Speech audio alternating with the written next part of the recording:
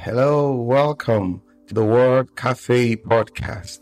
This podcast has been designed with curated content that centers on the power of words. Can we really do anything without speaking? Can we really do anything without the agency of words? Yes, that is what this podcast is all about. And I am your host, Amakri Isobwe, your neighborhood word trader.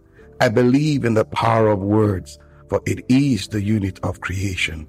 I trade in words to profit my world.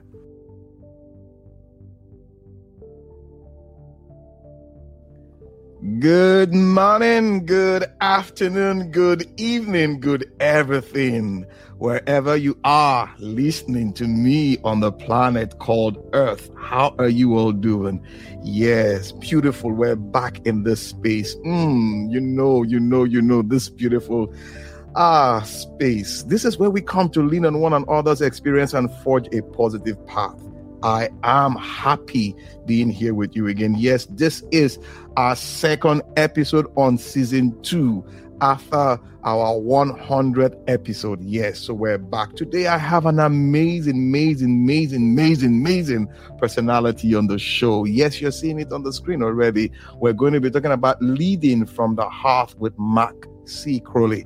Now, Mark Crowley, he has an amazing story, an amazing background. But what really stuck to me, apart from what we're going to be talking today, is when I looked at his profile. He's a podcaster like me, and his podcast is in 156 countries. Yes, and he has taught in 9 universities. What is crying out there? Experience. Yes, he has seen it all within that space.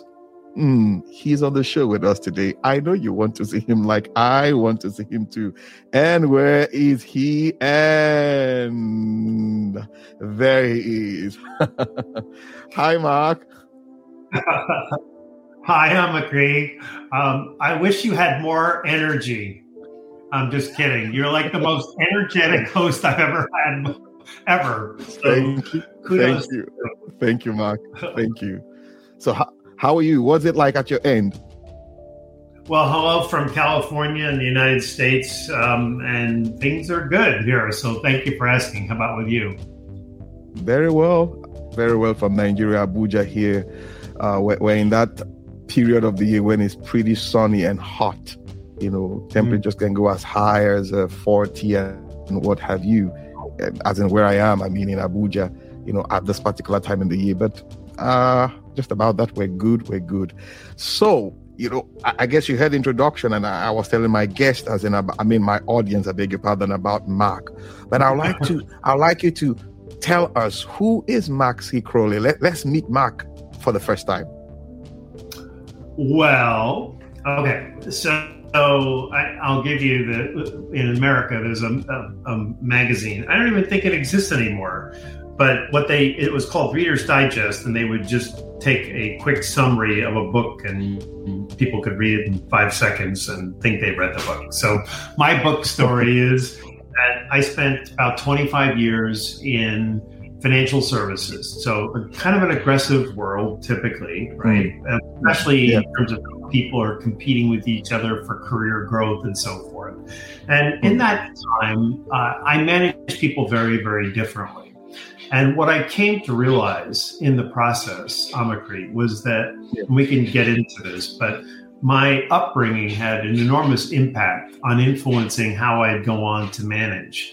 And I ended up writing a book called Lead from the Heart, which, for all intents and purposes, describes what is a philosophy about leadership that just completely tosses away traditional leadership theory.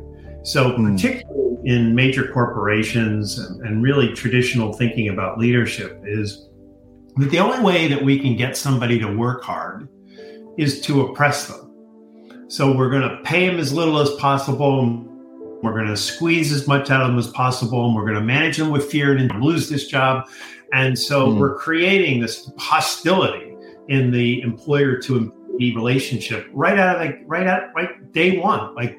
And so what I found was that by caring about people, by genuinely valuing them, making them feel that they matter, helping them to grow, deeply appreciating them, and actually making them feel safe so that they don't go home on Friday night wondering, does Mark like me? Am I going to be able to keep my job? That people fantasize a lot about, how do I stand?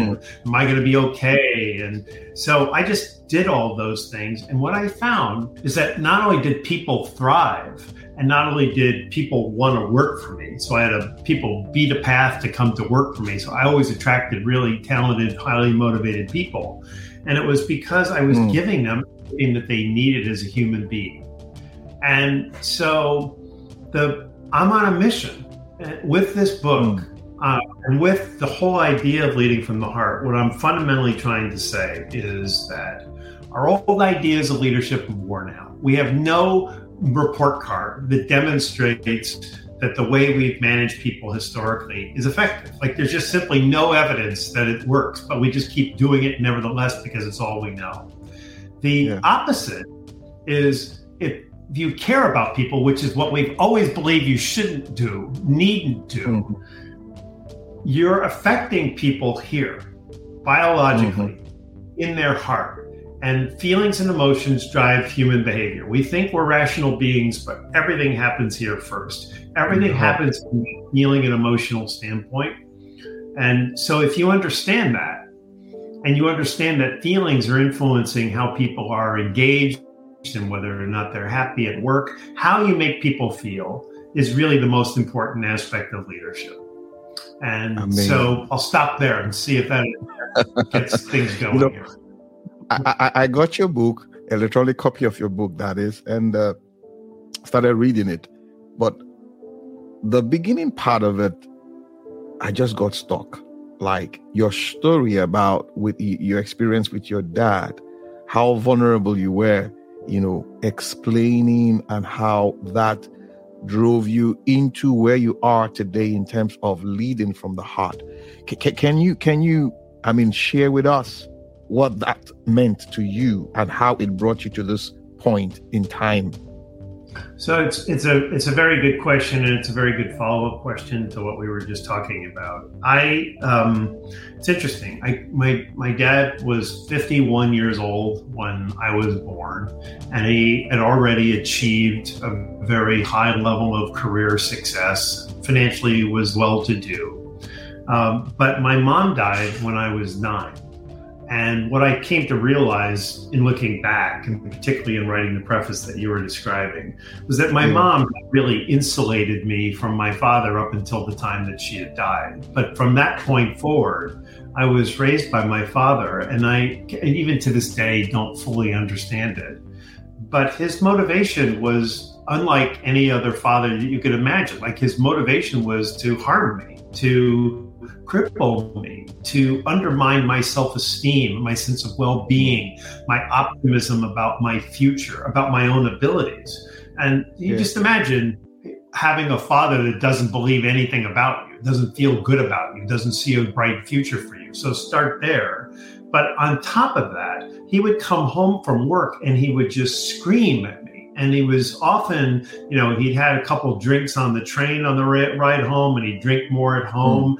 And so it just became, I was a punching bag for him for my entire childhood. And so after doing a very good job of undermining my sense of self and my belief in myself and my self-confidence, he chose to surprise me, and he kicked me out of the house a couple of days after I graduated from high school. So I'm 18 years old. I'm thinking I'm going to go to college. And he not only said, you need to move out, but he offered nothing. So there was no financial support, no help for going to college, no coming home for holidays, Christmas or, birthdays. I saw him just a few times before he died 15 years later. And what he propelled to me to do, Amakri, was, he kicked me out with nothing. And I worried many, many days, how am I even going to survive? At this point, I didn't even have a job, and I'm trying to go to school. And it's interesting because he told me that I would never amount to anything, that I was going to be a big failure. And so I always believed that I needed to go to college to refute that. So if I didn't graduate, I would have been the abject failure that he promised me I would be. And if I did graduate, then I won the arm wrestle. Like I'm not the person you tried to tell me I was all these years. So it was a binary. Well, if you kick me out of the house with no money and no support and no job and no food, nothing, and no tuition, you've kind of made it really hard for me to accomplish that. But I did. And I don't know why they let me stay in college for the first year or so, because I basically, I just couldn't perform. But I got into a rhythm, I got a job, and I just started working and studying, and I graduated. And when I started managing people, I started to think about, like, the people that were graduating with me were going on to graduate schools and they had high hopes for their careers. And I was looking at graduation as if somehow I magically survived something. Like I still didn't feel like I deserved it. I earned it. And I'm looking at these people and I'm thinking, why are they so more confident about where they're going in life? Like, why are they using their degree as a stepping stone, where I'm feeling, God, by the grace of God, I've got a degree here and I'm so lucky because I'm this loser that I was always told I was. And I started looking and I realized the people around me had parents who loved them, cared about them, supported them, thoughtfully directed them, appreciated them, made them feel safe. And so when I started managing people, I didn't do this consciously, but I just had I think I had this dream in my mind, or a fantasy in my mind, that if I gave people who work for me everything that I always wanted and never got, could I make them infinitely more successful and productive? Could I do so? In other words, I never got it, but if I give it to them, what will happen? And of course, people went on to thrive in some of the most extraordinary ways. And everything that I was managing was successful. I didn't know why. I just took it for granted that, everybody manages this way. This is the way it all works. And I'm having a success, so why question it? And I was in my 40s, early 40s, when somebody who'd been working for me for almost 20 years said, you realize you manage people very differently, don't you? And when she started to pin down how I manage people in relationship to my peers and people that she'd ever worked for, it was only then that I realized, oh my God, I had been managing people in response to how I was raised. And what a miracle this is. And that has led me down to refining my understanding of it, but ultimately writing a book that proves that this is universal. This is people all over the world, man or female. It doesn't matter your age, it doesn't matter your education, it doesn't matter what job you're doing. Human beings respond to this. I'll stop there. Yeah. Now, listening to you, it tells me you've gone through a lot, and somehow you've come to discover what I call it the heart principle of leadership. Like, you approach leadership from the heart, more or less bringing yourself to the level of the people, not necessarily dragging yourself down, but understanding with them. And that's okay. If I make this available, if I do this in a positive sense, will it propel this person forward in doing the best? That is what you have discovered from what I'm hearing. Now, the question is, I know you've, from your experience and relationship and all that, you've come across a lot of leaders and all that. How has it been for you trying to, would I say, market this philosophy or sell this idea to your peers at that level, the C-suite and all that? Are they welcoming it? Are they embracing it? So it's such a fantastic question. And so let's start with the fact that I wrote the book in 2011 and just entirely rewrote the book. So the book that you've read is almost twice as long, and it's filled with a preponderance of new data that makes the whole thesis irrefutable. Like, there's simply nothing anyone can say to me anymore to say, well, that won't work here, or that's crazy, or you won't get people to perform, all the kinds of things that people just instinctively think. But, when it came out in 2011, I had no background, no platform, nobody knew who I was. And so I hired a marketing strategist, paid her a lot of money to help me figure out how to build the brand, how to build a social media presence. And instead of doing any of that, what she told me in 2011 was, and I'm not going to use her language, but your listeners will be able to fill it in. She said, like, I want to give you my best advice. And my best advice is you're going to effing fail if you continue to use the expression lead from the heart. So what she was trying to tell me is that the world isn't or wasn't ready for it at the time. And in many respects, she was right, because we hear heart and we just immediately think, oh, he's got to be a spiritualist or a nut. He doesn't get business. And so it's important for your listeners to know that I'm also not just a heart leader, but I'm a demanding leader. My belief is if I'm going to support people in such a deep and profound way, then people are set up for optimal performance. So let's do something great. So my teams were always setting records and doing extraordinary things because I was expecting them to do more because they were getting more. And who wants to be average, right? So, but what happened was educators, so colleges came to me and said, what you're talking about it has to be the future of leadership. Like, this has to be. So one university picked it up and then another university. And so now you said 9, actually last week, another university just picked it up in America. So 10 colleges, 10. Wow. And so that's what kept me going was, okay, somebody is seeing the truth in this. And they're teaching people that are growing into leadership roles. So I'm very happy about that. But it's people my age and people that have been in managing for a long time saying, well, why would I want to change? I've been successful. We don't need to change how we lead. So that's been the resistance. But the big issue and what, is changing consciousness, in my opinion, is the 2-year pandemic, because people had plenty of time, Amakri, to think about, am I happy with my job? Am I happy at my company? Does my boss care about me? And in America, like 75 million people quit their jobs since January of 2021. And you look at that and you go, that's a big disruption. Why would you quit your job?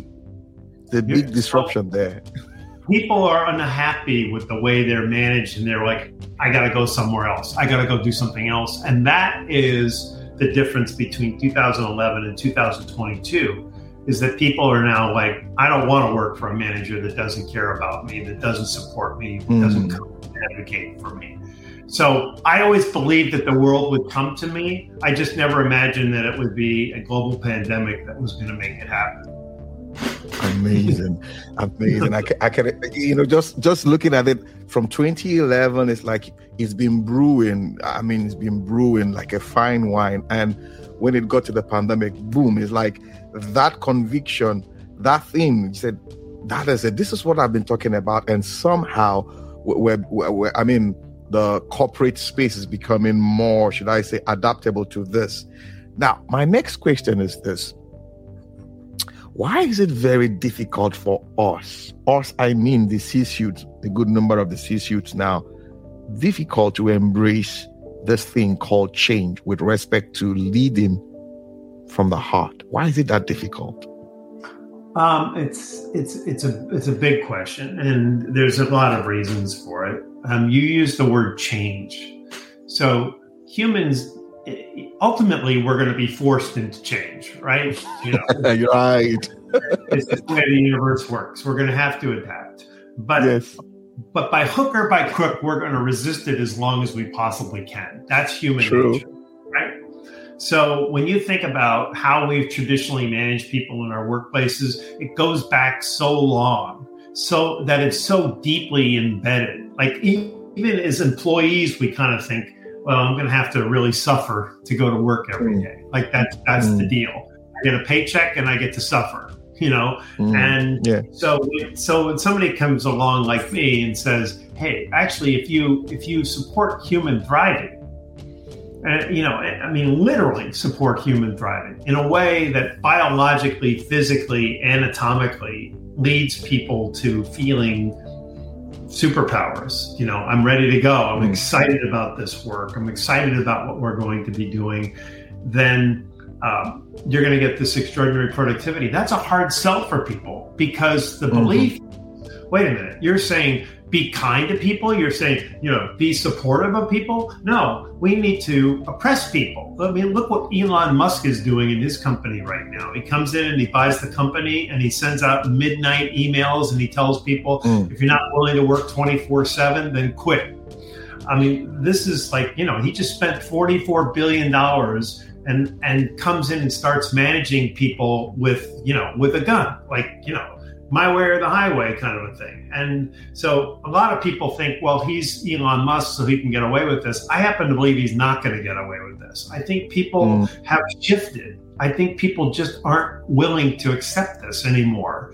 And if you don't honor the person and don't honor the fact that they have a life outside of work, and again, if you just show people that you care about them, it doesn't mean that you roll over and play dead and let them just, play solitaire all day long. That's not what I'm talking about. What I'm talking about is helping people to thrive personally as a means of helping them to do great work. And so the final piece of this Omicry is just the word heart. This woman that told me that I was going to effing fail, what she told me was never use the expression lead from the heart again. And so I had a moment to make this decision. And, it's like a fork in the road. And I had to make a decision. Am I going to forfeit that?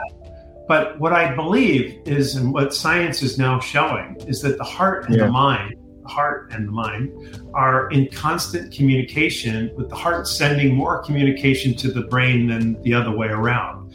The inference is that we're having this conversation and you're having a feeling inside. And the feeling is, I like this person. I'm enjoying this conversation. So your mind says, going, let's have this. Or you're saying, I don't like this person. It doesn't start here. It starts here. And so if our feelings are motivating our behavior, then we should be completely readjusting how we lead. But you pitch that to somebody who's a 60-year-old CEO and they're saying, well, I got to the top of the company by being somebody totally different. And they're afraid that if we care about people, that they're going to get soft around the middle and they're not going to perform and they're going to get fired because shareholders are going to get mad because they were too kind and nice to people. And that's the fantasy. It's not what I'm talking about. I'm saying support people in a way and still set high expectations. And when you value people and truly authentically support them, they will produce extraordinarily. You'll actually get better performance on every possible level. What I hear you say here is people care when you care, as in they turn around, they listen to you when they know that he or she cares, like they really care for my good, for my success. So more or less now, being part of the organization, I mean, I have a future because this organization cares about me. So it's not just about work. It also looks at my progress, as in my development and my becoming a better person. That's what I hear you say. I was listening to Perry Teams, a big name within the HR industry too, as in, I think it's in the UK. Yes, it's in the UK. And he was saying something about exactly what you just said now, but he didn't use the word heart, but rather now painting the picture of an individual who works for an organization. He has his own, should I say, dreams, aspirations, and all that. The organization also has that. But there is this intersection of desires, and the organization is concerned about his desires and investing in him, showing that concern. And he or she now, in turn, returns that favor. But it's like sowing a seed. When you sow a seed, it doesn't come back in piecemeals. You sowed one grain, it comes back multiplying in thousands. That was the kind of picture he painted, pointing to what you just exactly wrote in your book about leading from the heart. And honestly, from where I stand, I see that going forward for any organization globally, after what had happened in 2020, the pandemic, we just have to revisit our style of leadership. we need to in the corporate space. And seeing your work leading from the heart caught it for me. It did, absolutely. Oh, guys, we've been discussing with Mark Crowley, lead from the heart. You'll agree with me. He has this amazing perspective to leadership, and it is what we need to embrace. Mark, thank you so much. I'm going to ask you this question. Would I say second to the last question? Because I know you have your hands full of so many things, and I need to let you go to catch up with them. Now you have 10 colleges using your material in the US. What's your plan outside the US in getting this, should I say, concept maybe in Africa, Asia, South America, and the likes? What's the plan? Well, yeah, it's interesting because somebody went on LinkedIn just yesterday and said, this guy's book is being taught in 10 American universities. And what's wrong with the rest of us? Where's Europe? Where's Australia? Where's Africa? Right? I'm not kidding. So you're asking a really great question. And I think it goes to the trajectory of, so let's say that you are a kid, you're a young boy, and you see all the kids around you and they're taller than you. And you go, I want to be tall. And you don't see your growth. And all you see is the tall kids. And you keep saying, I want to get tall. But then you get to be 35 years old and you realize, you look around and you're like, I'm taller than everybody now. Right? Right. But in the time when you feel like you're not growing, there's pain involved with that. It's like, I'm a shorty, I'm a shrimp, I'm not going to ever grow. And this is the journey that I've been on, is this sometimes where it's just doubt. Like, I know I'm speaking truth. I know I have the answer. Like, there's no question. And so when people resist this Amagri or just dismiss it or just don't even take it seriously, it's been painful for me because, like, I want to be tall, But now we're 11 years later, we're having this conversation. You and I across the world are having this conversation. Yes. This is an idea that's resonating in Nigeria when it didn't resonate anywhere in major businesses 11 years ago, 10 years ago, 9 years ago. So I'm getting taller. And I'm not getting taller. The message is getting taller. And as the message gets taller, it's going to be more recognized. So I'm now further along in the journey to believe that it's just a matter of time. It's not a matter of anything that I need to do or you need to do. It's the world is going to embrace this. And here's my answer why. We have always believed in business. I'm the business owner or I'm the manager. I get to control everything. I get to tell you what you're paid. I can tell you when to show up. It's reverse. We're in this point now where people are saying, I don't want to work for somebody that doesn't care about me. I don't want to work for a company that's going to exploit me any longer. So it's forcing from the bottom up leaders to take a new look at this. And I think, the benefit for me is I've been talking about it for a dozen years. I'm not just jumping in with something new saying, hey, try this, maybe this will work. Like this, I have the answer.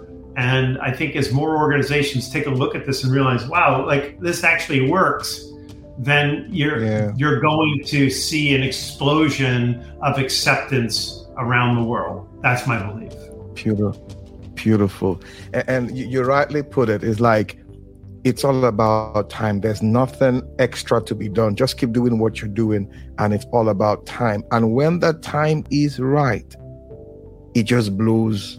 Or rather, it blossoms, and we all see it, and it's like, wow, that is what we need. Thank you so much, Mark. Thank you. Now, how do you unwind? Because you look pretty busy, How do you unwind in the midst of all of this? I live near the ocean, and I wake up at 4:30 every morning, and by 5 o'clock. I'm on the beach in the dark by myself, and I walk for an hour every single day. And there's just something about being the only one on the beach in the dark with the stars, sometimes the moon, glowing, the ocean sound. It's just a joyful, spiritual way for me to begin my day. And if I don't get it because something's happening or I'm traveling, it's like something's missing. So this is just something that is found, ever since COVID. I used to go to the gym in the morning, and there'd be bright lights and pounding music. And what I found is just having that quiet hour to myself just sets me up for success for the rest of the day. So even if I'm working long hours, which is generally the case most days, if I have that, I feel centered for the rest of the day. So that's my big joy spot right there. Beautiful, beautiful. One last question before I let you go. I said two, but I need to throw in this one. You are a father. You are a father, if not a grandfather now. Correct me if I'm wrong. Correct. On both. Beautiful. Now, what's your advice to fathers? Because we live in this dispensation, this time, where the role of fathers, would I say, is becoming more needed than ever. From where you stand, from the heart, what's your advice? It's interesting because I'm sort of the beneficiary of a corrupt upbringing, right? I mean, I'm the big winner here because of what I've learned, but I also suffered a lot through my life. Even to this day, there's still things that I remember my father saying that still create pain for me. So in raising my own son, I most certainly did not want him to have any of that. And he got married a few years ago, and I was his best man in his wedding. So that told me. Sorry. You were his what? It's called the best man. So at a wedding, you know what that means? Yeah. So beautiful. And so it speaks to our relationship. Beautiful. And so my advice is, and this it's interesting because this is true as adults. We think we outgrow this, but what we've learned is that you and I, as human beings, we need a positive ratio of at least 4-to-1 positive emotions to negative emotions every single day in order to thrive. And when we don't get that, we get mental illness, we get physical illness. It's true in relationships. If you're married, you and your wife need to have at least 4, maybe even 5-to-1. So we think, there's sort of this model that parents need to be strict and dictatorial and, even oppressive in some respects. And what I have found is that children are not yours to own. They're yours to help grow, and then let them go like you let a dove go into the sky.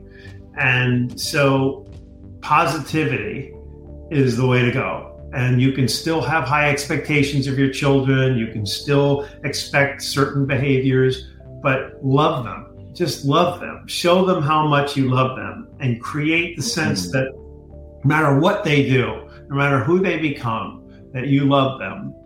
I think, and by the way, you mentioned this, but my son now has 3 children, and I see they adore him. He has mimicked this. He is that person. He is the lead from the heart father. And I didn't ever sit him down and teach him, or he just observed what worked for him and what made him feel good. And he's giving it to his own children, and they're beautiful and they're thriving and they're wonderful people, little kids, but you can see just the energy, the souls in these kids that he brings out by the way he relates to them and how he treats them. And, that's the way to go. Beautiful. Thank you so much. I got that. Children are not yours to own. They are yours to grow. I got that. Guys, we've been discussing. I got it. We've been discussing with Mark C. Crowley, as in the author of Lead from the Heart. You will agree with me. We've been having an amazing time. You know, the idea of leading from the heart, which before now the corporate world has seen as weakness, but we've come to see that is where the strength lies. You know, that which we have, afore now called something weak. It is what is changing industry, the face of the workspace and all that. Oh, I wish I can keep him here, but he's busy. But I know when we call upon him again, he would oblige us that opportunity to share more. Thank you so much. Guys, we need to let him go now, but you know how we do it on the show. This is where we come to, lean on one another's experience to forge a positive path. Till I come your way again, it is bye for now. Mark, what do you have to say? You are the best, Amakri. You are just the joyful, full energy person. I just love being with you. So thank you. Thank you. Bye for now. Awesome time it has been with you on the Word Cafe podcast today. Thank you for being there. You can catch me up on my social media handles, Twitter, Facebook, LinkedIn, Instagram, all at Amakri Isoboye. Also, you can get copies of my books, A Cocktail of Words, The Color of Words, and my HR notebook on Amazon and on Robin Heights online bookstores. You can also subscribe to my YouTube page at the same address. Yes, till we see you again. Bye for now.